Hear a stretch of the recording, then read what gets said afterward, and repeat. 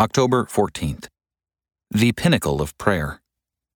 Be exalted, O God, above the heavens, and your glory above all the earth. Psalm 108, verse 5. Marcus Denny, Czech Bible Institute, Czech Republic. What is the greatest thing you have ever prayed for, could ever pray for, and should be praying for? What comes to mind? Consider the answer that lies in this singular verse.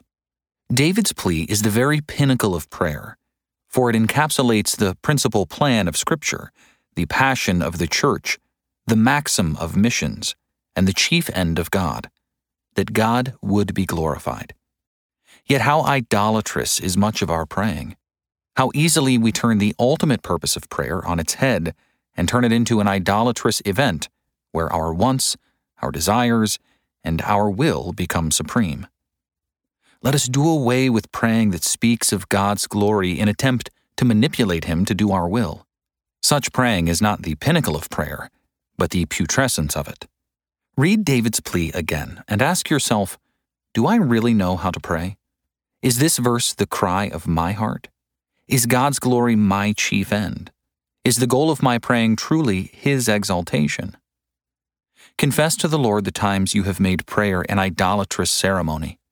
Ask Him to purge your heart of the love of all lesser glories, and cry out with great urgency that by the power of the Holy Spirit, the cry of the psalmist would become the cry of your own heart, that David's prayer would encapsulate the essence of your own prayer. Let us learn to pray with him. Be exalted, O God, above the heavens, and your glory above all the earth.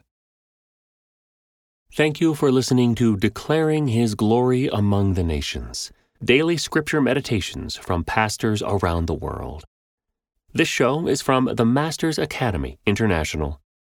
If you like this podcast, please subscribe and leave a review on your favorite podcast app. The Masters Academy International is committed to fulfilling the Great Commission by training Indigenous church leaders worldwide. For more information and to learn how to get involved, visit www.tmai.org.